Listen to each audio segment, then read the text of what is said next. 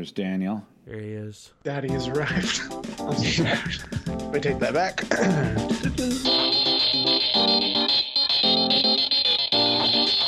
Welcome, Secret Movie Clubbers. I am amped. Why am I amped? Probably because we were just talking for 20 minutes about movies I'm amped about for our November 2021 episode. But now we are talking about Secret Movie Club podcast 79. Man, next one will be 80. We are calling this our Hollywood. And Connor, by the way, is the one who coined the moniker for this. Our Halloween hangover episode, in which we take stock of all the horror movies that we just screened in October, and we talk about just what a rich, vast genre horror is, because it can just create so many subgenres. And I've said this before, but I often find that horror, to me, is one of the most misunderstood genres of all the genres of film, because I think when you say horror, people often think, oh, right, I know what that is, sort of shock scares and gore. And actually, horror has easily, I would say, 10 to 20 subgenres. I would actually posit that horror may be the richest genre that cinema has ever produced. It's like an ocean on the moon of Europa, a Jupiter moon, that the frozen cover belies an ocean beneath of richness and profundity. And who's with us today? Hey, it's Daniel. It's me, Connolly Cruz, the people's champion. Hello, America. I'm still here. And I am Craig, the founder programmer of Secret Movie Club. When you hear this episode, tonight we will be in full swing in our partnership with the Guadalajara Film Festival. We are super excited about this. Today and tomorrow we're showing 3 Latinx-focused subject movies. We're really honored. The whole point of Secret Movie Club is to grow a community of movie lovers and movie makers. And the only way you do that is alliances and partnerships and showing movies that represent all experience. And tonight we are doing 2 LGBTQ-themed Latinx movies. The first is Finlandia, about the subculture of muchos in Mexican society. They are a transgender subculture that actually often play a very medicinal and familial role in Mexican Pueblo society, followed by a very famous documentary from 1991, Jenny Livingston's Paris is Burning, about the African-American and Latinx voguing and ball scene in 1980s New York, which was happening defiantly and concurrently with the AIDS epidemic. And then tomorrow we are doing Backstreet to the American Dream. All these movies are here at the Secret Movie Club Theater. Backstreet to the American Dream talks about the parallel tracks of food truck culture here in Los Angeles, the immigrant food truck culture, which has been around since immigrants in Los Angeles have been around, and then was co-opted, as almost everything is, by white hipster society. Come see a documentary by Patricia Nazario, a NPR journalist, her documentary filmmaker, who captures the heart of this conflict in Los Angeles culture. And then next Wednesday, we are doing Fassbinder's Germany in Autumn. He made a 10-minute short film. We're just showing his short film. We're not showing the whole movie. And then we're showing his feature-length Third Generation, about his feelings about the Red Army faction, Baader-Meinhof gang, a very left-wing communist guerrilla or terrorist organization, depending on your viewpoint. Fassbinder himself agreed with many of the points of conflict that the Red Army faction and the Baader-Meinhof gang identified in contemporary German culture, but he completely disagreed with their tactics. He thought they were a bunch of clowns who set back progressive agendas by 20 years with their ill-thought-out kidnappings of industrialists that always ended up in failure and embarrassment. So Fassbinder, as he always did, pissed off everybody. Come see that on Wednesday. And then on Thursday, we are doing for Veterans Day, The Best Years of Our Lives, one of my favorite William Wyler movies, won Best Picture in 1946. I think the last movie that Citizen Kane cinematographer Greg Toland ever shot about veterans returning home from World War II, the last war that most people, probably the last war that the 4 of us would agree was a war that should have been fought. It's a movie you can look at and understand the veteran experience, I think, the way it should be understood. It's an amazing film. And then we'll talk about the rest of our November schedule in our calendar episode and next podcast. And just so you know, Secret Movie Clubbers, starting November 4th, We are going to enforce a policy we think is very smart social policy. I stand behind this. If you want to come see a movie, you do have to show us proof of vaccination. It can be a physical vaccination card or a virtual vaccination card. Just have it ready at the door, or a negative PCR COVID test. We will also accept for folks who want to show us that, but we will need proof of that at the door. And that test has to be verified as having been conducted within the last 3 days prior to the screening. As always, go to secretmovieclub.com and Eventbrite, secretmovieclub.com to get tickets. Email us at community@secretmovieclub.com. But email us, and Daniel will answer it, and then he'll forward on the ones where people are angry at me. So there you go. So today we are talking about the Halloween hangover. I don't have a hangover. I'm still high. I'm still buzzed. I have a COVID booster shot hangover. Halloween hangover, horror as a genre, all the subgenres. Connor, I want you to start. What? Oh my God. Horror. I like horror. That's like, if you look around my place, you're like, this guy likes horror and comic books and dogs.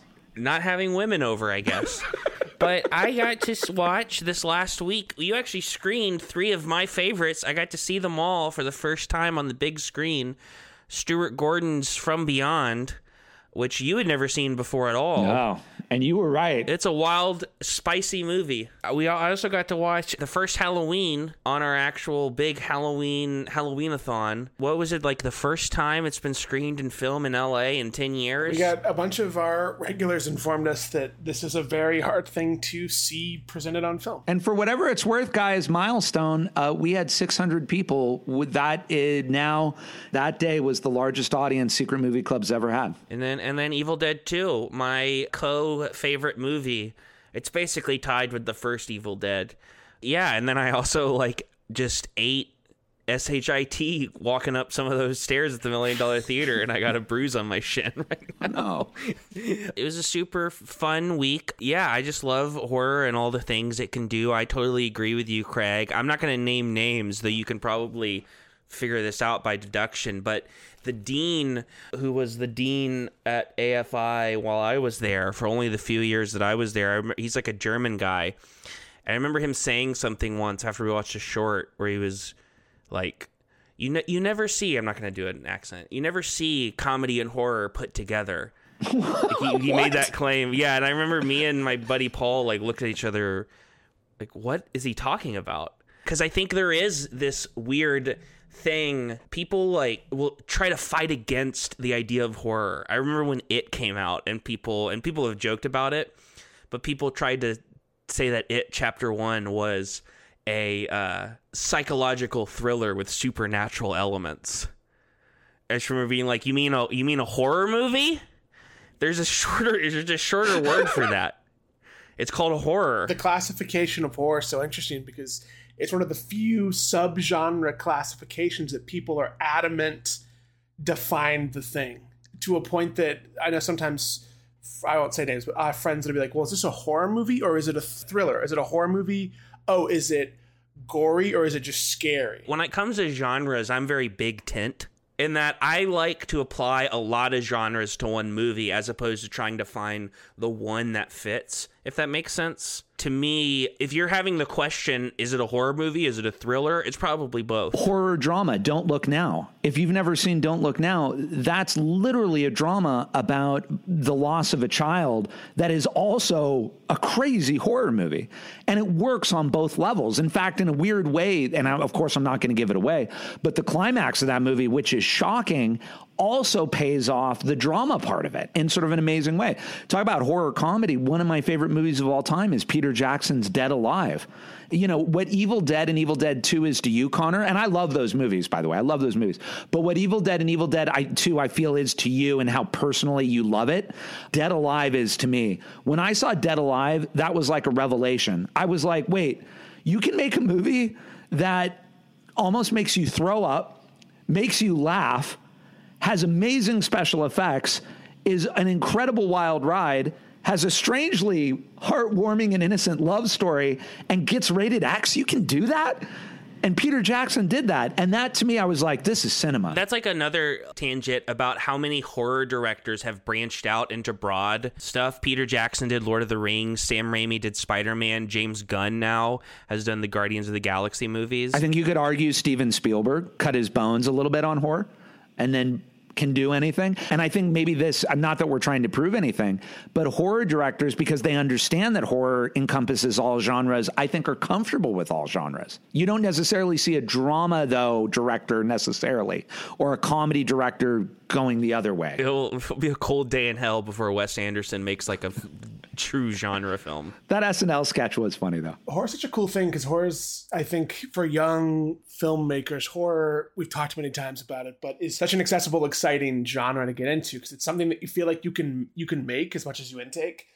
And all of the things I think we sometimes, when we're trying to critically think about a movie, we sometimes go after a movie on. Horror has like this great quality where sometimes the charm of quote unquote bad, which is not, it's not bad, it's just, it's not your taste, is forgiven. I think it's the most forgiven type of film in this really lovely way where people just love it all. If it's bad, it's actually great because it is doing something so bad that it's like this perfect little singular entity. And I think we did such a cool, we're like patting ourselves on the back, but I think we had a very great, eclectic, all over the board type of taste. Stuff like From Beyond to doing like Sleepy Hollow, sort of like some wider stuff, and then spending Halloween with the hits, but also like some of the cult hits, like seeing people's reaction to getting to watch House on the big screen or seeing the massive crowd for Halloween and the way they react to everything.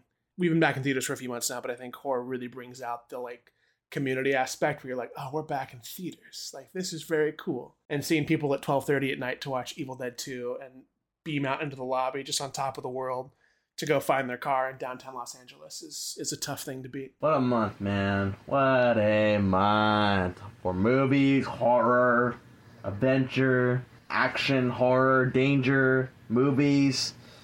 I'll tell you, man, a lot of weird things happen, At the club, at the $1 Million, at the New Bev, the Marathon, which I regret. 2 movies that sucked. 2 movies were decent. Well, except for one, that was really good, which I will buy.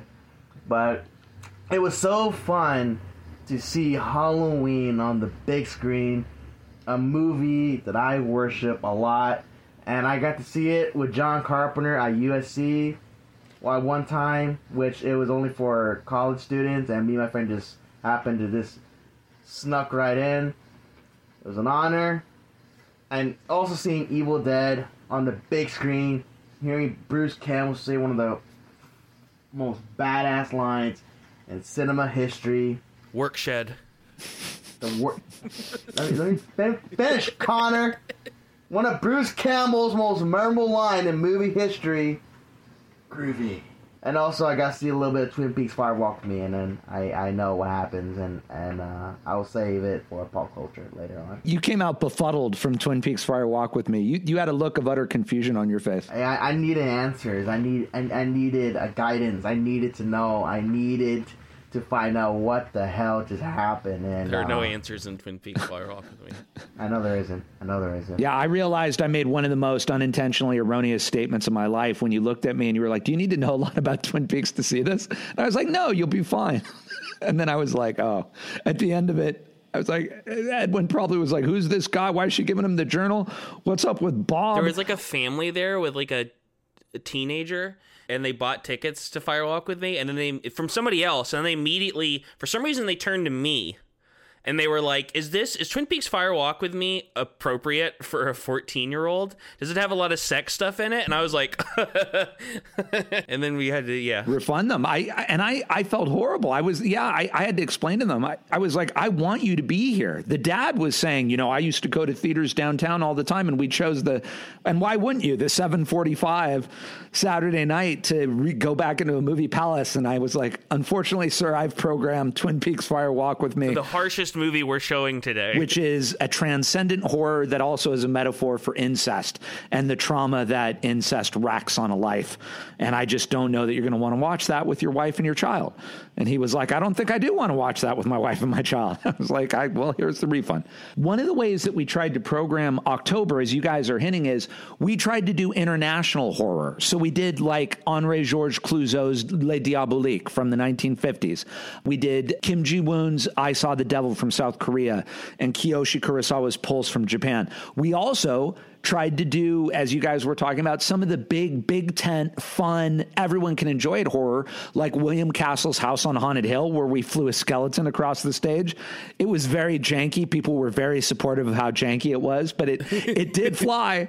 Nice. It was on a pulley. It did hop across. It looked like a frog skeleton, but it got across. And we did The Tingler with Vincent Price. And then we tried to do really intense horror. I mean, I Saw the Devil is intense horror. Twin Peaks Fire Walk with Me is intense horror. I was telling Connor, of the two Stuart Gordons, both of which I hadn't seen, I did prefer Reanimator because I did find that Reanimator was more tonally, consistently dark and funny to me. But I was saying, and I don't even know how you talk about it, I kind of want to talk to Barbara Crampton and just be like, God bless you.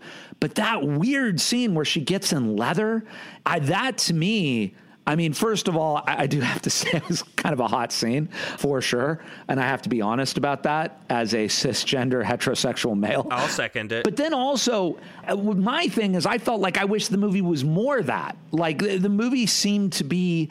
had this weird undercurrent about people who are trying to get in touch with their sexuality, but for one reason or another are taking these left turns and aren't able to fully embrace what sex can be. And I found that theme in From Beyond fascinating. I just kind of wish there was more of it for me. Connor showed me From Beyond either last year or earlier this year, and I went in with zero context and had the greatest time. What a treat. And the special effects are dope. Those iridescent flying fish things. I love the spoilers, but the fight between Jeffrey Combs and the Dr. Pretorius guy at the end, where they're both part of the same being and they're like fighting for control using the same giant lump of flesh. I don't even know if that is really like a spoiler because there's no way to even visually contextualize what I just said unless you've seen it and know what I'm talking about. That scene's mind-blowing. Barbara Crampton, besides getting a Mamma Mia from this guy in that movie, is also just killing it in that movie in terms of she gets so much stuff to do. Because I also love Reanimator, but I really love From Beyond, and I think part of it, weirdly, is I just like Barbara Crampton a lot, and I like how much she's given to do in From Beyond, as opposed to Reanimator, which is a kind of a more thankless part, I would say. But she's still great in Reanimator. Yeah. And Reanimator has a really unsettling ending, which you should have seen coming. I thought Reanimator was just written beautifully. Let's see how many movies we can think of that are subgenres. So let's just try it out. Horror comedy. Someone shout one out. Shaun of the Dead. Boom. Okay. Horror satire. Scream. Horror parody. Scary movie. Horror drama. Don't Look Now. Horror romance. Crimson Peak. Horror melodrama. Babe? What's that, Babe? Did you say? The Talking Pig movie by George Miller. Deborah Carr in The Innocents. It's a ghost story, but it's also deals with sexual repression and the children, and there's something very heightened and melodramatic about it. What about horror sci-fi? Beast from 20,000 Fathoms. Alien. The Thing. Okay, what about horror The action? Hitcher. Aliens? Deep Rising. Dawn of the Dead remake. What's a horror art film? Oh, Eraserhead. Eraserhead. What about Raw? Does that qualify as a horror art film? Could almost slot Teton into that. Maybe Horror musical. Phantom of the Paradise. Rocky Horror Picture Show. We did have one comment from Alan on our Facebook page this week. He said that beyond Rocky Horror, his two go-to movies for Halloween are the stylish The Hunger with David Bowie, Susan Sarandon, and Catherine Deneuve, and Near Dark with Lance Henriksen and Bill Paxton. Paxton was also in Aliens. I also almost forgot. I don't watch it every year, but a top favorite is Eastwood's Play Misty for Me. Yes. Oh, that one's You should have good. programmed Dope. that, Craig. You should have programmed it, but you didn't listen, man. You didn't listen. I actually tried to program just so that, thank you very much, Alan, for your comments. And just so you know, I actually tried to program both Don't Look Now and The Hunger. I was going to cram that in, and we just couldn't find quality 35 prints in time. And I just wasn't going to show those two digitally. And The Hunger is a good example of almost like a neurotic horror film, along with something like From Beyond. Where is an area you think horror has not gone? And maybe it's gone everywhere, I don't know. But where it's not gone that you think it could go? I was going to say politics. But they did that in The Omen 3, The Final Conflict. And what about They Live? Oh, yeah, that's right. I forgot. What about our day-to-day life?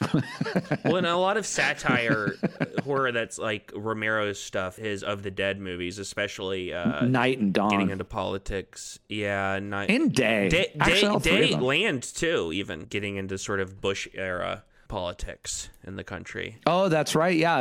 What am I talking about? He really referenced Abu Ghraib and Gitmo and our CIA torture policy. Yeah, I don't know where it can go. I think I've got ideas. I hope they're good and I can make them. And maybe those are new, but I don't want to say what they are publicly. Maybe the horror of the Secret Movie Club.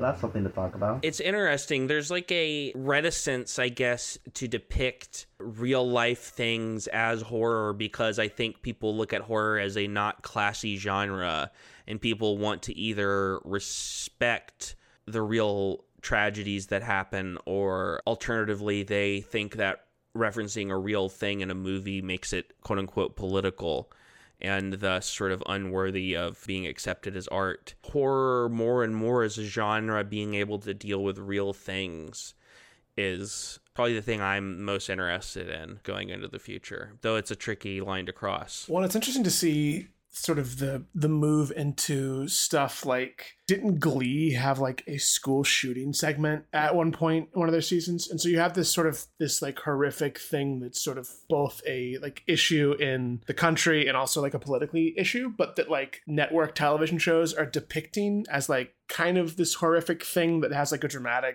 melodramatic spin to it. That I feel like sometimes horror, it feels like when you have it in like a pure horror realm, it feels exploitative, which I don't think is the intention. I think it's often trying to make a comment on it, but sort of that balance of how do you showcase this and can you be respectful while showing like, you know, how awful the situation could be type of thing. Can I just offer up, does anybody just have a couple movies they want to shout out that were fun Halloween watches this year? I'm revisiting this Friday.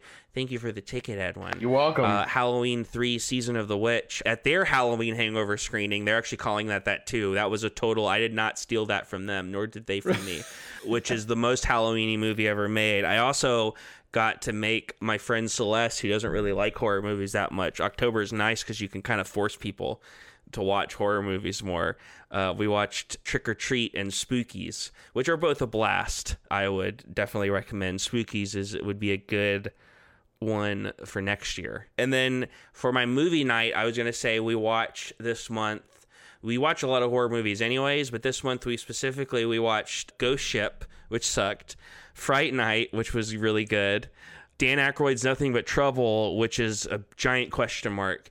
And then for Halloween, the double feature we did was Takashi Miike's Audition and Stephen Knight's Serenity. I saw a lot of good movies, a lot of good horror movies. One of my favorites was at the New Bev. It was a Race with the Devil. Honestly, I'd never seen this movie before, and when I just went in to watch it, I was blown away how great that movie is. It is now my like top tier great Peter Fonda movie. So he's such a badass dude, especially with his glasses and his style and his hair. Dude, Peter Fonda can rock in anything. And him going up satanic worshipers in a road with a shotgun and an RV camper, I'm in, man. And it was a beautiful, clean 35 print, which got restored in 2007, I've been told. But it was such a great movie, beautiful, and a very f***ed up ending. I also revisited one of my favorite classic 50s monster movies, The Beast from 20,000 Fathom, which I would desperately ask you, Craig, to program it. It is one of the best Ray Harryhausen pictures he's ever done. And it inspired me to watch monster movies. It was actually one of the first monster movies I've ever watched. So, I love Beast. It was such a fun movie, especially that scene where a cop is like walking up to the monster. Just like all casual, you know, just like a giant monster. All right, I'll take it on. Start shooting at it, and the next thing you know, gets eaten.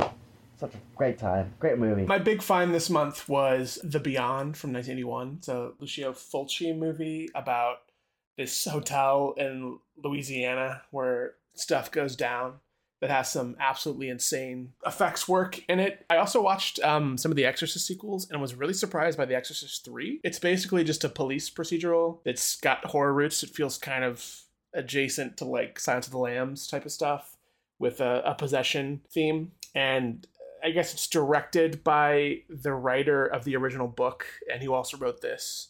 And it's like this very like patient, simmering beast that stars George C. Scott, and he's great in it, and I was very impressed. I wish I could tell you that I watched all this horror outside of our own Halloween-a-thon. I will say that I did see Curious George Halloween. Hell yeah. Yeah, my son wanted me to explain No Noggin, who turns out to be a squirrel that steals hats. That was a pleasant, happy surprise. Also, my son was watching a bunch of Scooby-Doo, and he was asking me who the Spectre of Shadow Canyon was. And I was like, what?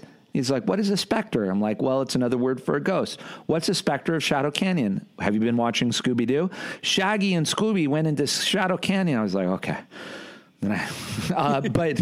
But I'm a big fan of the horror omnibus film. Unfortunately, you know, Connor was talking about Trick or Treat. Almost by default, those movies, you know, Creepshow is a very famous example of it. Those movies don't work as well because Connor, I'm just stealing something you said, like some of the episodes are better than the others, so they don't hang like just a through line horror movie, but I love the idea of it. And one of my favorites is Fellini's short film Toby Dammit. And if people have never seen it, I think it may be the last great Fellini film. And I am a fan of Satyricon and I am a fan of AmeriCorps, but Toby Dammit was made with Terrence Stamp in the late 60s. It's the final film in a 3-part omnibus called Spirits of the Dead. The other two were directed by Roger Vadim and Claude Charbol. I'm not really as big a fan of those other two, but they're all based on Edgar Allan Poe stories.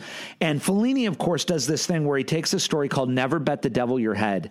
Terrence Stamp plays this just drugged out, sexed out, coked out 60s British actor who comes to Rome to make a Catholic Western, and he sees the devil in the airport, but the devil is a little girl, and he basically becomes obsessed with this little girl and kind of reconnecting with the devil, and they gift him this car, which is this just 1960s roadster, and he ditches this award show, and then for the next 15 minutes it is dialogueless, him just driving around the Italian countryside at night in this roadster, it's trying to find the devil until he re-encounters her again. One of the most unsettling horror films I've ever seen. Scorsese was so profoundly moved by this movie that he literally took the little girl devil and put it in The Last Temptation of Christ. I love this film. I'm obsessed with this film. People appropriate imagery from this film all the time. Check it out. Toby Dammit. It's amazing. Happy Halloween. Happy Halloween. Happy something late. Pop culture, final thoughts. After rediscovering Twin Peaks Fire Walk with Me, I did the unthinkable. I did something that I never thought I would do in my life. I vowed never to watch it, but I did anyway. We bought a zoo. Mamma Mia, here we go again. No, I started watching Twin Peaks. Yay! Yeah, that's right. I marked it down on my letterbox, the first episode, because technically it's a movie, and I got up to episode 3. Knowing what I saw, I distinctly know who the killer is. And so far, it's pretty intense. It's weird. It's very Lynch. I don't know. Something weird about it that's driving me crazy. I want to know more about this. Like, yes, Edwin, you and about 5 million other people. Why does Lynch do that to people? Why does he want people to suffer and to know what the hell is wrong with his town, its people, its hidden secrets? Like, what the hell is going on? Because he also wants people to know what the hell is right with that town. Can't have rainbow. The little rain. That's fascinating, though. So are you going to keep watching, Edwin? Yeah, I'm going to keep watching. Pat McLaughlin is weird. It's like, he's so happy with what he's doing. I don't know why. It's bothering me. It's like, why do you act like this? You're supposed to be like a serious FBI agent. And he asked the question, like, what kind of trees are those? They're terrific. And the guy says, the Douglas firs. Douglas Furs. Interesting. It's just, I don't know. I don't think he's human. I think he's a freaking robot or something. And he goes into a hotel room with a whistle and he blows and he's like, I want answers. He's a pure soul. Just keep watching. Keep watching. By the way, I think Twin Peaks is one of the greatest things made in the last 50 years. So Yeah, same. I read Jeff Loeb and Tim Sale's new Batman The Long Halloween special they put out. It's like a follow-up to their Long Halloween and Dark Victory comics. It's worth a read. Check it out. Especially, I love Tim Sale's artwork. I don't even know how to describe it. It's super vibrant, and I want to almost like insult it because it looks very simple and like sketchy and sloppy, but in a way that works very, very well. And you can also watch me play video games at twitch.tv/Connor Cruz. Last week, we have our second Edgar Wright film of 2021. He released the great Sparks Brothers documentary earlier this year, and he put out his Giallo-inspired Last Night in Soho, which I got to go see a few times in a few different formats. And it's probably his messiest movie. It still rips, but it's very messy. I have a lot of good to say, and I think this will be his most contentious release. I'm excited to kind of read some of the think pieces on this because it's the first thing I think he's really trying to say some stuff, and how you read into what he's saying I think will be interesting. 'Cause it's a lot about gender and identity and sex work and nostalgia and like the exploitation of young women, all plotted within this sort of horror setting. Yeah, this is a longer conversation, but I like it less the more I think about it. On revisits, I've liked it more because once I've seen sort of how the setup plays into the payoff of the themes, I still don't think it's all there, but I think it's what it's trying to do. I think as a filmmaker, it's so interesting to see this evolution from movie to movie. This feels like a Wright movie through and through, but also feels like a completely different beast. Like his voice is there, but it is a different like thing, and I think it's very interesting. I'm curious to see sort of how it takes, because I don't think it's performing super well at the box office. No, it isn't. I mean, I think Baby Driver's the only movie that he had that did. So I would maybe say this is his most like swinging for the fences thing. Like he's really throwing maybe too much, but a little bit of everything to really capture, I think, the soul of the genre and also make it feel like his own thing. Talking about David Lynch and dreams and weird things, I know I've said this before. Not that I've ever talked to Mr. Lynch. I mean, he might actually say, you misunderstand what I was trying to do. But if I understand, or at least the way I understand David Lynch's cinema, I also feel that when you dream, sometimes you're processing things, but I also do think you go somewhere else. I do believe in a transcendental view of dreams. I kept a dream journal. I go to the same places. I have a dream map. I go to the same houses, the same rooms, the same characters. There are through lines, and then things change as I age, and they're like messages and whatever, blah, blah, blah. And it's been fascinating to me. I felt like I've lived, my life when I'm with you, and then I close my eyes and I live my life in my dreams. And I haven't had tons of really vivid dreams because of my children I've been having and not getting a lot of sleep. And for some reason, I had a super vivid dream last night that was really interesting to me, where I was with my dad, and I hadn't had a dad dream in a while, and it was my father, and we were in this part of my dream world where my grandparents, it's sort of like a Pacific Palisades beach, but everything's much bigger. The ocean is bigger, the waves are bigger, the mountains are bigger. Everything is sort of dream proportioned. And I looked, and there was this dolphin creature, and then it looked like it died, and a ship was towing it in, and my dad said, we've got to go there. And so I went with my dad, and when we got to it, it turned out to be an orca whale, and it was inflatable. And my dad said, we have to actually help deflate this. And I felt really bad, and I didn't want to do it, but I wanted to kind of like cut out. And I was like, no, I've got to do this. And as we deflated it, I noticed it had zippers on it, and that inside was a man almost piloting this orca whale. When we brought the man out, he too was dying, and there were all of these golden locks, and he was telling us that the golden locks unlocked a way to go to the afterworld and come back, but he wasn't able to do it. And we looked at all of these locks, these sort of jeweled, gemmed golden locks, and I looked at all of them, and my dad looked at me like he was trying to communicate something to me, and then I woke up. And it was a very strange, beautiful dream that possessed. Well, it was great to be with my dad. In some of the dreams, my dad seems to be trying to communicate things to me. This one felt like it. I'm trying to still work it out. That dream happened about 7 hours ago. So I don't know if anyone wants to interpret that one. Sounds like Death Stranding. Yeah. Well, then you should really see Last Night in Soho if your subconscious and your dream links together is a thing you're interested in. All right. So thank you guys, as always, for putting up with me using my pop culture to talk about my dreams. People's dreams bore everyone but the dreamer. But anyway, I was fascinated by it. It's wonderful, as always. This episode was edited by our Chief Creative Content Officer, Connor Lloyd Cruz. Next week, Secret Movie Club Podcast 80 will be another Pieces of Cinema. I think we're in the final stretch, guys. We're going to do 2 more, and our penultimate is on acting. So we're going to talk about acting, and then the final one will be about directing, which we'll talk about when we get to it. But next week will be Secret Movie Club acting, so we will post something on that. We'd love to hear your comments and thoughts on acting and cinema. As always, you can write us at community@secretmovieclub.com. You can get tickets at Eventbrite Secret Movie Club. You can go to secretmovieclub.com to see everything we're doing. When you hear this podcast, we are going to be partnering with the Guadalajara Film Festival. Tonight, we are going to be showing Finlandia and Paris is Burning. Tomorrow, Backstreet to the American Dream. There's also going to be live performances, food trucks. It's going to be going off. So come join us. Guys, thank you so much. It was a wild month. When you think about where we were going through 20 months of COVID to 600 people watching horror movies on October 30th.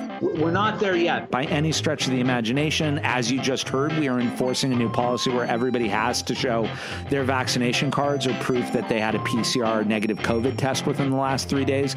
We still have a long way to go, but we still have come a long way from a year ago. Virginia Slims. What's that? Come a long way, baby. Yeah, Virginia Slims. So I don't know, take a moment and sort of take stock of that. God willing, onwards and upwards. So thank you guys. Have a great week. I will talk to you next week. Bye, citizens.